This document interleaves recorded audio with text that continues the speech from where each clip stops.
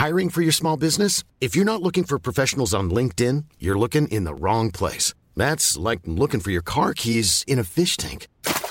LinkedIn helps you hire professionals you can't find anywhere else, even those who aren't actively searching for a new job but might be open to the perfect role. In a given month, over 70% of LinkedIn users don't even visit other leading job sites. So start looking in the right place. With LinkedIn, you can hire professionals like a professional. Post your free job on linkedin.com/people today. In a sudden flash, it all comes clear. It's a eureka moment, an epiphany. Hi, I'm Marcus Smith, host of the Constant Wonder podcast. The world offers marvel, meaning, and mystery around every single corner. In nature, art, science, culture, history, we talk everything from bees and beetles to obelisks and asteroids. Experience the thrill of transformative encounter. We'll bring more wonder to your day. Listen to Constant Wonder wherever you get your podcasts. Hello and welcome to another instalment of History Hack. This one's going to be so good. This is someone actually just came on Twitter and begged us to interview this person, and we said, okay, Alina, who's here? We've got with us Rachel Lance, who is a biomedical engineer and an assistant consulting professor at Duke University, and she's also an author. Many, many, many things. She's written her first book, which is called In the Waves, which is about her quest to solve the mystery of a Civil War submarine. Welcome, Rachel. Thank you. Hi. Oh, you had me when the person said you have to get Rachel on because she blah, blah, blah, blah, blah. You had me at Hunley. I was like, ooh. Alina loves boats. Oh, really? Alina and I probably have a lot in common. No, Alina, so she has learned the difference between a boat and a ship, but once you chuck submarines into the mix and they're not ships, they're boats, then she gets confused. Yeah, you get a lot of angry letters if you mix that up. That will be me receiving. People don't like it. Yeah. I'm terrible. I mean, look, to be fair, Alex has been throwing boat stuff at me, ship, boat, whatever. She's been throwing it all at me recently. And I didn't even know what the Huntley was till I read your book. So you did. Oh, thank you. Yes. Well, okay, let's assume that, like Alina, some of our listeners don't know what the H.L. Hunley was. So what is it? When is it? And what is the history behind it? Okay, so the Hunley was a submarine that was used during the American Civil War. And it wasn't the first submarine in history, but since the American Civil War started in 1861, it makes it one of the earlier submarines that we know about. And it's kind of known for being, the quote you always hear is, the first submarine to ever be successful in combat. February 17th, 1864, it cranked its way up to a Union ship, a Union vessel that was off the shore of Charleston, South Carolina. It used a 200-pound black powder bomb to send that Union ship to the bottom of the ocean. That was the first time that any submarine had ever successfully sunk an enemy ship. Oh, I love that part. Oh, I love Charleston. I did a little boat ride out to the fort where the first shot was fired from. Yeah, Fort Sumter, I've done that too. Yeah, I love it's really and then interesting. you have to walk along the South Battery picking which house you would have if you had many millions of dollars. I mean, I don't think that I particularly did that activity. I tried to climb on things and that was frowned upon. Oh no, I got shouted at for touching one of the cannon. Yeah. Which just made me want to touch it more like a child. I know, right? Yeah. You always want to touch the history even though it's not allowed. And who doesn't want to climb on a cannon? I mean, if anyone ever leaves a heavy piece of artillery unmanned with me around, I'm going to try and climb all over it. Like a well, we were kind of talking about this a little bit before recording, but in some of the World War I battlefields in France, there's just stuff lying around. So if you ever really do want to climb on old cannons, I think that might be your lead. There's loads in Gallipoli. There's it's still in situ and stuff that you can they're just sitting in the middle of a field and you can go and admire them. They're great for group photos, like soldiers used to do themselves, actually, where they all get on the barrel of the gun for a picture, except the people I go with are all middle-aged men, and it's funny watching them try and climb on it. Oh, hold on. Wait a minute. Am I recalling a picture of some World War I historian we shall not mention? Peter Hart? Yes, we shall not mention. My Petykins. Yes. Petykins acting immaturely in a public setting? It would never happen, Alina. With a cannon? Am I mistaken in this, or was it someone else? No, you're not mistaken. And it was substituting for a part of his anatomy. So, Oh. Yeah.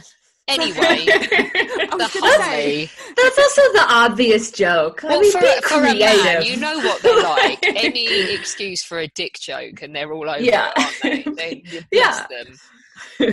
Anyway, oh dear. the Hunley. The Hunley. Yes. So, what happened to it on that fateful day, 17th of February, 1864?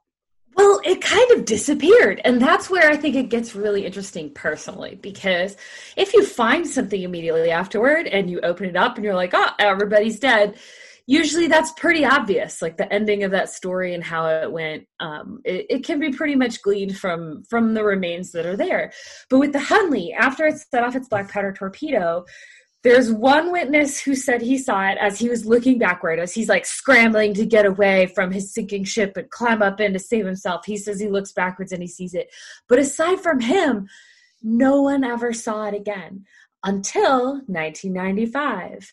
And that's why I think the Hunley is kind of a mystery that's captivated, definitely a lot of America, and as I've been learning, a lot of the world, because when you have a mysterious ship of ghosts that disappears after its successful attack and then is never heard from again, that's where people really start to get intrigued. Always. And so just can you tell people a little bit as well, because I guess the oldest submarine they'll be able to envisage is like a German U-boat in World War One. So but we're going back even more primitive than that, aren't we? I mean, you'd have to be a nutcase to get in one of these things. Yeah. Oh man, I would totally do it, but I'm a little nuts and obsessed with submarines. But I would probably bring scuba equipment with me. Yeah. So the earliest known submarine prototype is actually 1520. So 1520s England on the River Thames.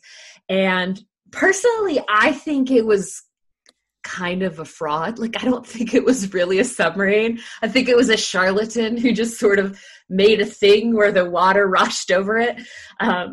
But one of the court, it was the court of one of the King Jameses. I would have to look back up the number, and he put on this big demonstration, and there were all these people invited, and this supposed submarine was the first one to have really known to exist. From there, we kind of jump around a little bit. Like, people have tried to make other prototypes.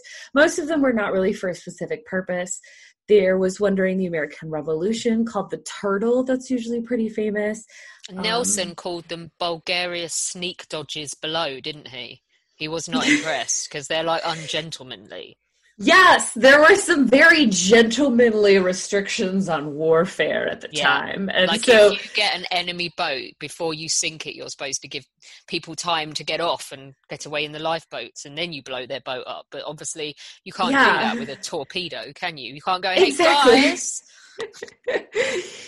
The gentlemanly thing to do was to give them a fighting chance to kill you back first, which, like, obviously in 2020 we no longer consider that one of the rules of warfare, right? Yeah. But at that time period they'd be like, no fair, if we can't see you, that's not okay. And so that's how they got the nickname Infernal Machines, which literally meant just like infernal as in from hell. I'm feeling a little left out because it's all boaty stuff and I don't understand, but it's fine.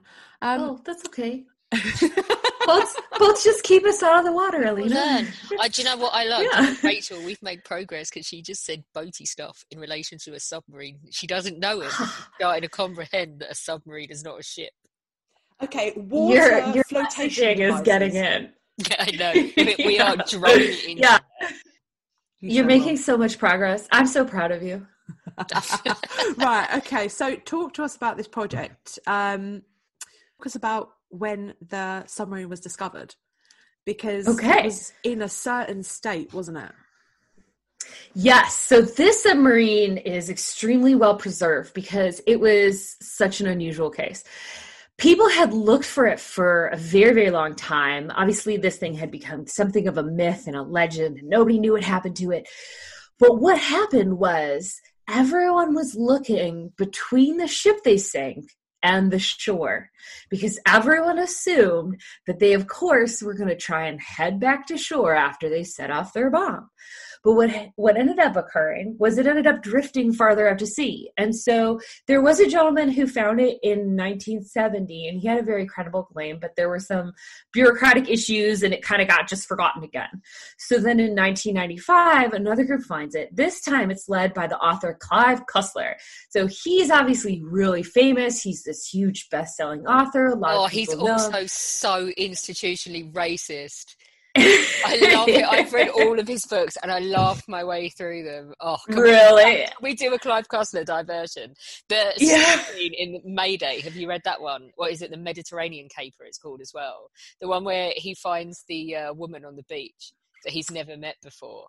And I haven't. Oh, so no, I haven't. Right, there's a hot woman in a red bikini and she's crying. And they always start with a hot woman in a bikini. The only thing that changes is the color. But he goes, "Why are you crying?" And she goes, "Because I had a boyfriend once and he died in a car crash." So Dirk Pitt slaps her, screams at her. He's never met her before, slaps her, screams at her for ruining her life, and then screws her right then and there, and she loves it. Is this porno? What the fuck just happened? Is this an actual porno? What's happening? I'm very confused. This is a Clive Cussler book. We just diverted. And then he it was all when in the 70s and 80s, it was all the sneaky Russians. And then after that, he goes on to these awful words he used to describe anyone of Asian descent now. He's always complaining about evil, slanty-eyed baddies. And you're just like, if you weren't old enough to be everyone's great-granddad, you would not get away with this. Oh my gosh. But I love it. I love him because but yeah, anyway, he played a as long as stuff like that could be really funny as long as you can put it in context and you're like, it's funny because he talks about Dirk Pitt like he's the hottest man alive, and he's like, and he was there in his salmon coloured slacks and his sport coat, and you're thinking, oh my god, he looks like a fruitcake. What is he wearing? But what's hilarious, he goes through a phase as well, and my brother always loved this, that he would describe the hottest woman alive, and it was Sigourney Weaver. But yeah, it's fucked up as all hell. But we love Clive. Oh. That's funny. He's kind of like America's Duke of Edinburgh, Alina. So he says lots of really inappropriate things that you shouldn't really say, but he's so old and so beloved that people are like, "Oh, he's like my granddad." Oh, well, he passed away earlier this year, but no, he didn't. Yeah, he did. I completely missed this. He'd been poorly, hadn't he? Yeah, well, he was just older, so we all go sometime. But yeah, he had a long and fulfilling life. Yeah, he had a very successful life overall. Yeah. But you'd love this then. Without 4 new Cussler books a year in my life. Oh, no. Just read them. It'll be fine. The Hunley. The Hunley. So 1995, his team, he's obviously was wealthier than all get out. And so he used a lot of his money to kind of fund these nautical expeditions, which were him and his buddies just trying to go out and find old stuff. Well, it was based on the books, wasn't it? So in the books, Alina, it was Numa was this government institution that did all this ship hunting stuff. But obviously they weren't government, they were private, but he kind of found that organization, didn't he? And he did do a lot of ship hunting and treasure hunting and stuff. Yeah, so he named a lot of stuff after the things that he put in his book. So his real life organization was named Numa after the organization in his books that was finding all of these things. His real life son was named Dirk after Dirk Pitt, things like that. So in 1995, they announced this find of the Hunley, and they figured it out because it's farther away from the ship they sank, which most people hadn't thought of before. And so they did something very smart. They were like, we're not telling anyone where it is until we have legal agreements in place for who's going to bring it up, how they're planning to do that, and how they're planning on conserving it afterwards, which I think is really smart because then there was no fighting. Everyone wanted to agree so they could get the Hunley. But anyway, year 2000, there's a team, multiple people. So this is a lot of organizations. This is a multi-group effort. I was not there. I was still pretty young at that time. But the National Park Service is doing a lot of it. And they bring this thing up and they take it to Charleston, South Carolina, where there's a conservation tank and a team of archaeologists already waiting. And so that's where it got, to me at least, way more interesting because when they start taking this thing apart, which they have to do in order to access some of these internal spaces, in order to conserve them and make sure they don't just rust to nothing. When they start doing that and they start removing the silt, just very carefully, like archaeologists, making sure they're mapping everything out, they're mapping out the human remains in the submarine. And they're discovering that not only are all 8 of the crew still in there, but all 8 of the crew are just sitting where they were at the time of the attack. Wow. And so not a one of them has any sign of skeletal trauma at all. So there are no broken bones, there are no broken vertebra. Everyone is just chilling.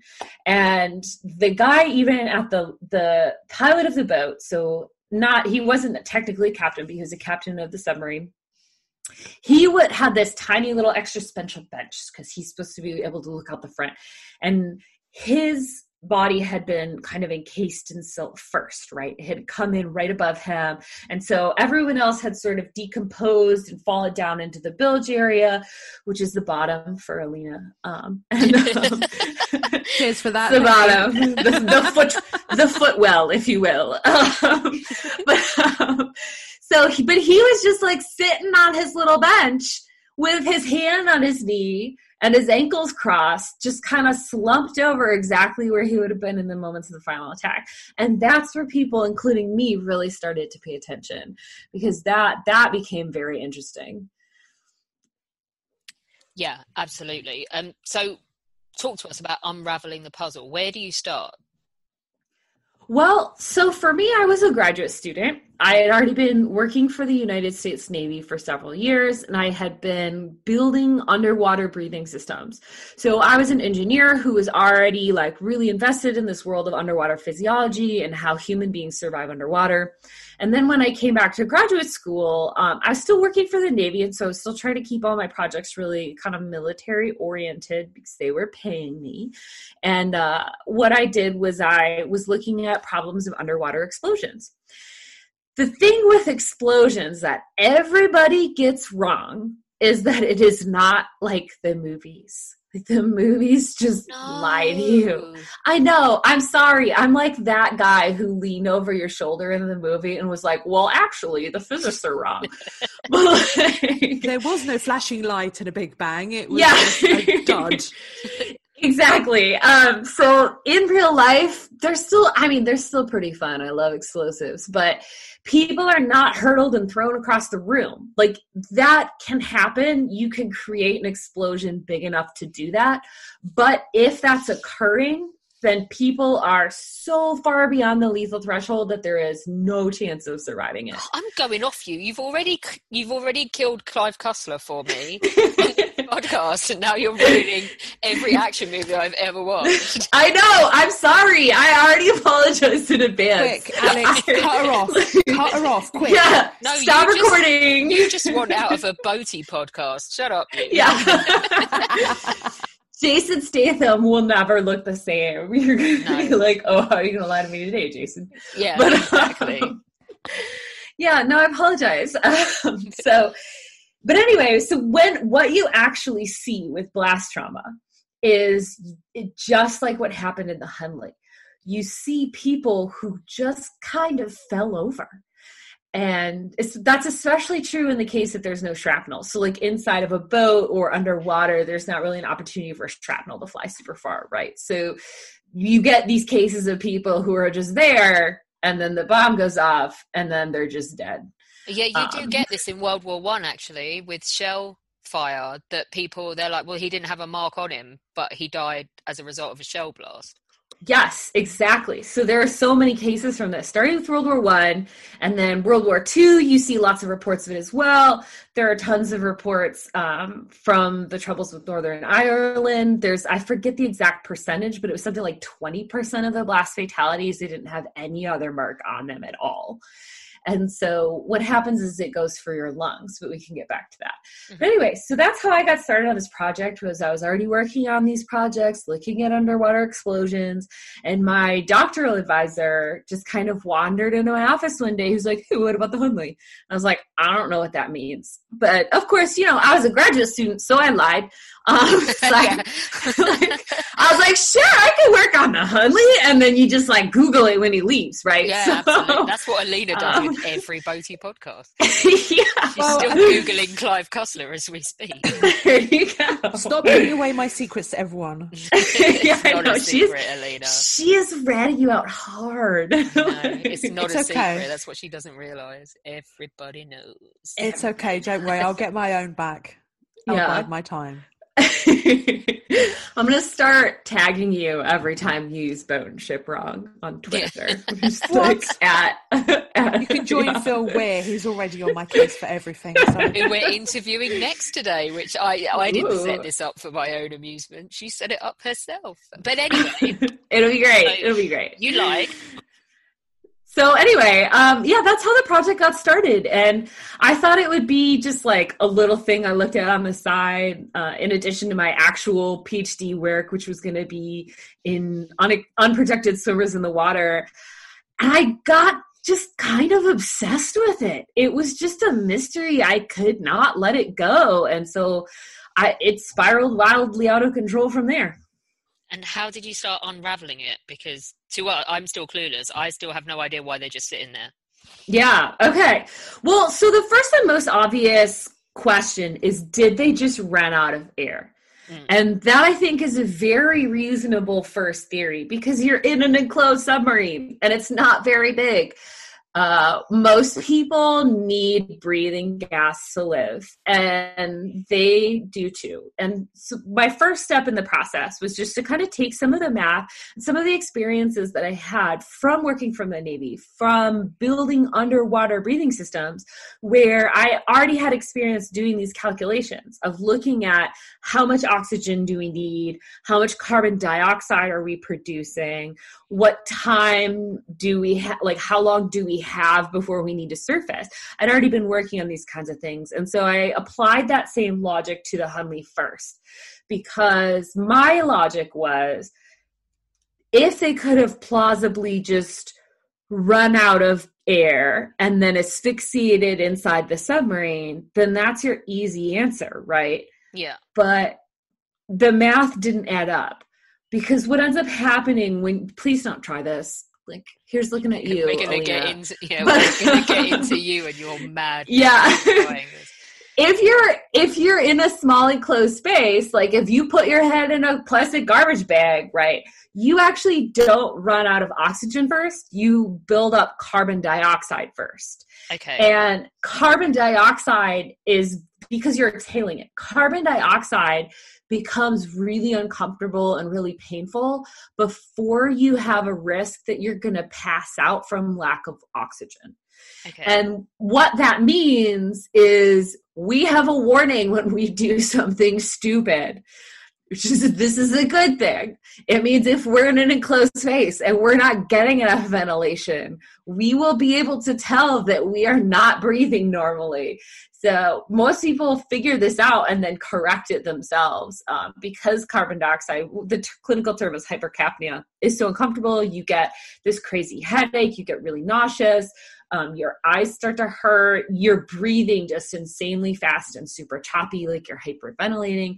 And my math, according to my math, said that these guys in the submarine had at least 10 minutes where they would have had to sit there breathing at 5 times their normal breathing rate or higher before they would have had any chance of losing consciousness. So this is how you know that they would not have calmed, they'd have moved. They wouldn't have. Right. Yeah.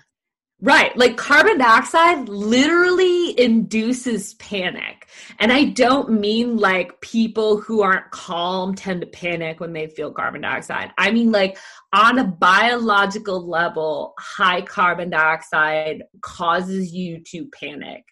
And people don't just like sit there for 10 minutes and chill, be like, oh, well, clearly we're out of gas and I can't breathe, but I'm just going to hang out here in case it fixes itself. Like, that's not a normal human response. For me, that meant that nobody's sitting there for 10 minutes or longer. So they probably just didn't run out of gas. There was something else that happened. Like, these guys didn't even try to unlock the back hatch. So like they didn't even try to open the door. Yeah, which would be, that's flight is your first human instinct, isn't it? Exactly, right. And we know they were on the surface. We know they attacked on the surface because they'd received orders to do so. Yeah. And because the people on the Housatonic, the ones who survived, they saw them coming. They were like, oh, there's a submarine coming for us. So... Hiring for your small business? If you're not looking for professionals on LinkedIn, you're looking in the wrong place. That's like looking for your car keys in a fish tank. LinkedIn helps you hire professionals you can't find anywhere else, even those who aren't actively searching for a new job but might be open to the perfect role. In a given month, over 70% of LinkedIn users don't even visit other leading job sites. So start looking in the right place. With LinkedIn, you can hire professionals like a professional. Post your free job on linkedin.com/people today. Quality sleep is essential. That's why the Sleep Number Smart Bed is designed for your ever-evolving sleep needs. Need a bed that's firmer or softer on either side? Helps you sleep at a comfortable temperature? Sleep Number Smart Beds let you individualize your comfort, so you sleep better together. J.D. Power ranks Sleep Number number 1 in customer satisfaction with mattresses purchased in-store. And now, save 40% on the Sleep Number Limited Edition Smart Bed for a limited time. For J.D. Power 2023 award information, visit jdpower.com/awards. Only at Sleep Number stores or sleepnumber.com. So what other options are there if they didn't asphyxiate that don't involve them getting up? Well, there are two other main options. Like, obviously, people come up with all kinds of weird little theories and stuff. One of the main theories was that it was something called the lucky shot, which was as the Hunley approached for her attack, the crew of the Housatonic were shooting at her. So they had rifles and handguns. They were not able to train their cannons toward her, but they were shooting at this boat with their small arms. And the lucky shot theory says, like, oh, well, maybe they just got a lucky shot in and hit the pilot of the boat, or they hit it in such a way that it slowly flooded and sank. That one, again, like, it was more plausible before they found the boat, because they found it. Yeah, they found it really far away. It was 310 meters away, right? If it had been really close, then that would have been more plausible. But 310 meters away, I did the math and how long it would have had to drift and how long it would have had to sink. It would have had to be drifting for at least 14 minutes to get that far away. So you kind of have the same logic as like, oh, well, our boat is very, very slowly filling with water. Let's just sit here and watch it. Yeah, it's not happening, is it? Yeah, you would do that. You would be like, this is fine. You wouldn't even be in a submarine to start. Yeah. I wouldn't let you near a submarine. Yeah. She'd be like riding the submarine from the surface. Oh, mate, she'd like, they wouldn't be able to dive because she'd refuse to get inside. It would be deeply embarrassing for everybody else involved. And she'd be like, I do it, cowboy. Woo-hoo. Yeah, Dr. Strangelove style the whole way. So you start testing, don't you, for different possibilities. So what kind of things did you test for, and how nuts were some of them? Well, I mean, it depends on your scale. Like, if you're a normal person, then they probably sound pretty nuts. None of us are normal. Yeah, but like if you're like a blast scientist, I think it was pretty fine in my world. But well, one of the things I did was I made a scale model of the Hunley. And the Hunley itself was 40 feet long. Sorry, I don't know in metric because it's old-timey. We're old-timey units here. Yeah, but, same with us, don't worry. Yeah, okay, great.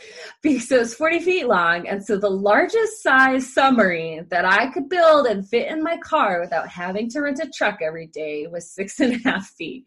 And so I have a 1/6 size scale model. That's what dictated that. And then I started setting off 1/6 scale black powder charges. And I want your life. You say that now, but the reality is a lot less fun, because it's like super fun to talk about it later when you're in your house wearing your cozy pajama pants and like there's climate control and you got a cup of tea. But like the day of, a lot of our testing when we started, it was near freezing. So it was near freezing out. We were on a farm out in the middle of nowhere in North Carolina. I was at least like a quarter mile, half mile from the nearest electrical outlet. So like to set up these experiments, I had to start by like soldering together a wiring harness to power everything I needed off of boat batteries. And so like, that's kind of the nitty gritty reality of testing. But yeah. So many men are falling in love with you listening to this. You know that, right? I could power all of your electronics. And she knows about electronics. She's my dream woman. I know. My husband always jokes that all of my friends are 80-year-old men, and I see no problem with that. I don't see any problem with that. Well, yeah, my friends are at least sort of 60-year-old men who, like we pointed out, climb all over guns like children. Exactly. I don't have any friends. You're my friend, Alex. It's because you're annoying. Can I be your friend? Yay, I have 2 friends now. It's only because I keep talking about depressing topics and everybody walks away. Well, you do go, like, walk into a pub and go, so the Holocaust is going to have an effect, isn't it? Yeah. Very much so. Very much so. Whereabouts are you based, Rachel? I'm in Durham, North Carolina. Oh, see, we now have this history hack cluster of awesome people in North, South Carolina and Georgia. So we are really road tripping, aren't we, when we're allowed out of the house again? Yeah. Yeah, you should. One of my best friends in the whole world is in Raleigh-Durham. Really? Yeah, That's he's been great. on the podcast talking about the Queen Mary. That's so exciting. I'll have to go back and look for that episode. Anyway, so you start blowing stuff up. So I start blowing stuff up in the pond of a farmer who now thinks I'm bananas. And presumably he was getting paid though, right? No, he was just a nice guy who really liked history. And I was like, he was just a nice dude who had literally no reason to help me. But Arthur, you underestimate him other than watching explosions all day. Yeah, he actually didn't even stick around for most of them because it was like a working farm. So he was like off doing farmer stuff. But, we did let his grandkids push the button a lot. Okay. They really liked pushing the button. So, but yeah, so we start blowing stuff up, and it's me and a former Army explosives expert, and then an agent from the Bureau of Alcohol, Tobacco, Firearms, and Explosives. So it was all safe and legal. I feel important to put that. I still have all 10 fingers and all 10 toes. But yeah, we were building these like little black powder scaled bombs, and we were putting them in the pond, attaching them to the boat. And of course, this is scientific, right? We can't just like set off charges for fun. Or, I mean, we can. Yeah, you've got to like record everything. Yeah. You gotta make squiggly lines from it. So we had sensors in the water as well as sensors of several different varieties inside the boat. And we did a couple different configurations looking at the way the charge was propagating. But basically, we were looking at my theory, which was that the blast was strong enough to propagate inside the hull of the submarine and cause blast fatality to the crew inside. So what did you rule out with your testing? Well, I ruled out basically that the charge would cause a hull breach, which I always thought was a weird theory because I'm like, we have the submarine, like we know it's intact. Yeah. But I subjected mine to blast probably 50 times and it's still intact. It's actually sitting right next to me while we chat. But you'll have to tweet a picture of this. Yeah, I'd be happy to. Is that the most unlikely thing you tested for? Well, we didn't directly test for it. It was just sort of ancillary, right? Yeah, like we're blowing this submarine up anyway. Yeah, but, so you repeated explosions and just see what happens rather than now I'm going to blow it up in this way because I think this will happen. Exactly. So we repeated explosions and we did them a couple different ways to make sure that we were characterizing like how sensitive the problem is, meaning if I make a tiny change, does it completely change the results, which is always really bad. Like that's a bad outcome. Thankfully that didn't happen. So it showed like it didn't really matter. If we changed our setup, we could reconfigure things and we were still always getting the same result. So that's part of why we had to do it a bunch of times. The other part is just because we had more black powder. So why not set it off, right? Fuck yeah. I'm like, I don't know what I'm going to do with all this. Yeah. I'm going to give it back and go, no, I ordered too much. But then, yeah. So which one did you think was quite plausible, but actually turned out to be junk? Well, I thought that originally the asphyxiation one was the most plausible. Okay. Aside from blast trauma. From me, honestly, looking at the problem from day one, I was like, this looks like a blast accident. just because I looked at so many case reports of other blast accidents, and they all show those same characteristics where it's like this person was sitting in a chair and they had no marks on them. Yeah, there's German dugouts, isn't there, on the Western Front as well, where they're all just sitting around a table.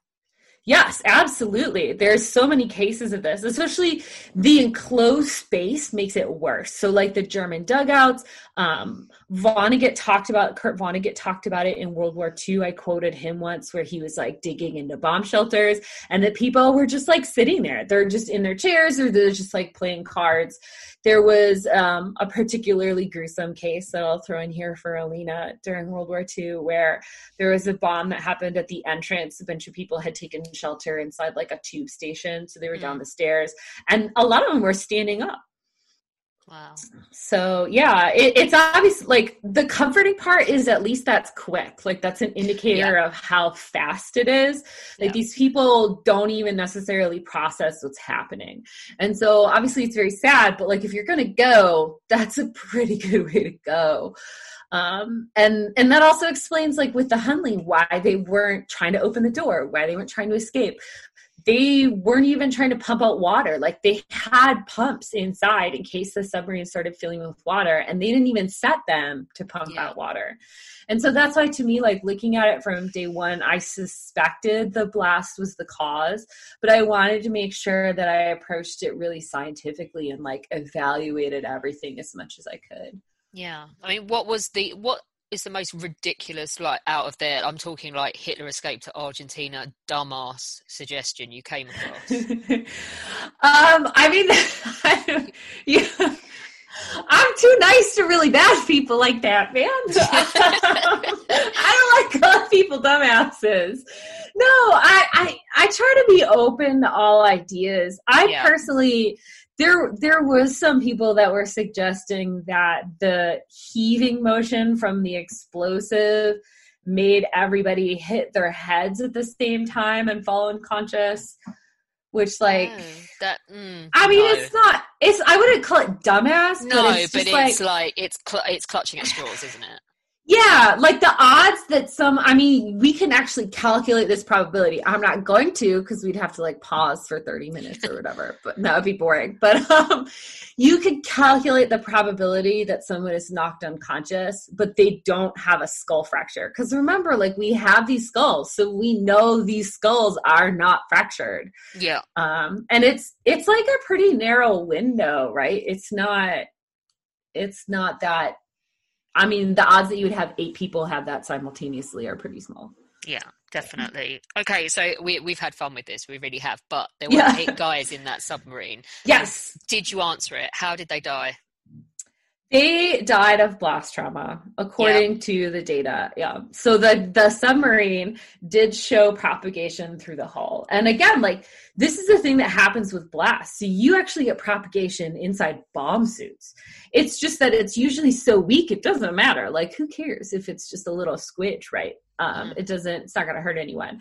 But since the submarine was less than 16 feet away from its own charge, and that charge was the size of a beer keg, now you have a scenario where it can actually propagate enough in there to do some real damage. I'm kind of relieved because I would hate, that whole sort of trapped in a submarine underneath the surface, unable to get out. I mean, we kind of know from the position they were found in that didn't happen. But that whole rising panic and being trapped, that didn't happen. It was quick. That didn't happen to them. So, the American Civil War is just like such a fraught topic, and there are people who still get just incredibly passionate about it.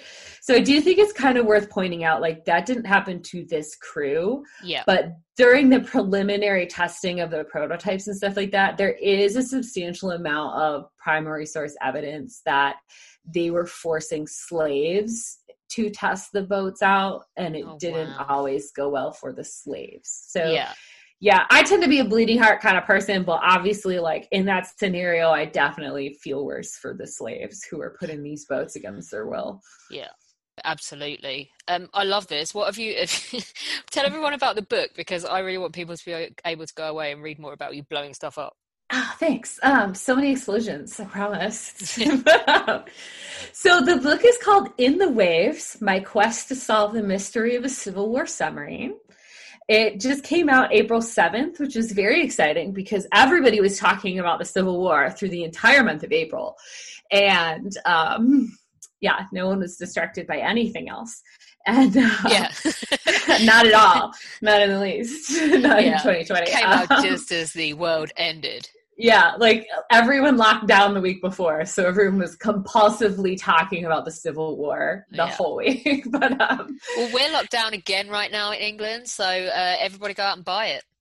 Yeah, it'll be really great. I actually mailed two to some English friends who are helping me do research for my next book.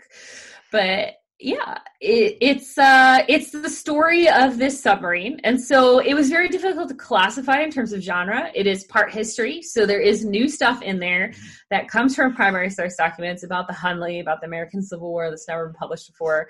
There's also a lot of science. So you're going to learn more about explosions. I wrote a chapter on black powder, which sounds boring is when you say that out loud, but I promise you it was so fun because it does involve bat guano.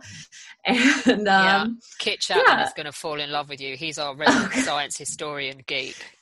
Great. Yeah, I'm sure we have plenty to talk about. Yeah. You'll have to come down the pub one day for our show where we just get drunk and debate history's silliness.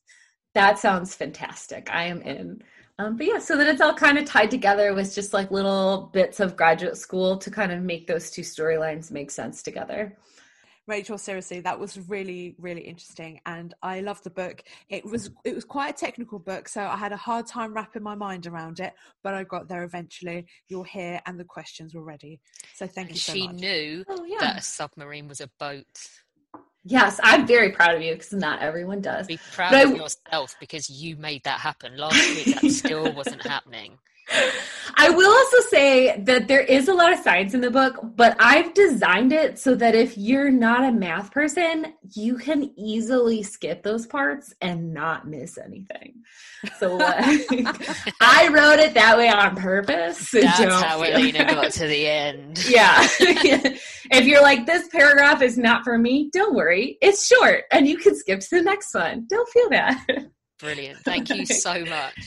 Thank you. Thank you for having me.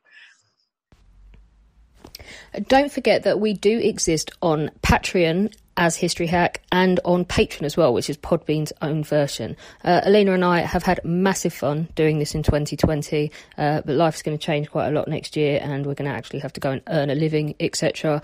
If we want to keep up the regularity that we've been bringing you and the kind of guests that we've been bringing you and the workload, then we will need your help. So if you join us on either of those platforms, Marcus is currently working on some benefits for you. So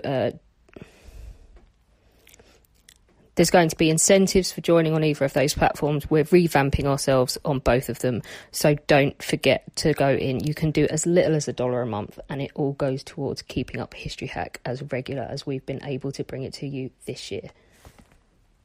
We are now on YouTube. We are posting all of our new episodes on there and we have our own channel and we are gradually posting all of the back episodes because we have been made aware of the fact that you can only find the last 100 on some platforms. So you can go and listen to your heart's content and laugh at the cartoons and have a great time. So do go over there and subscribe.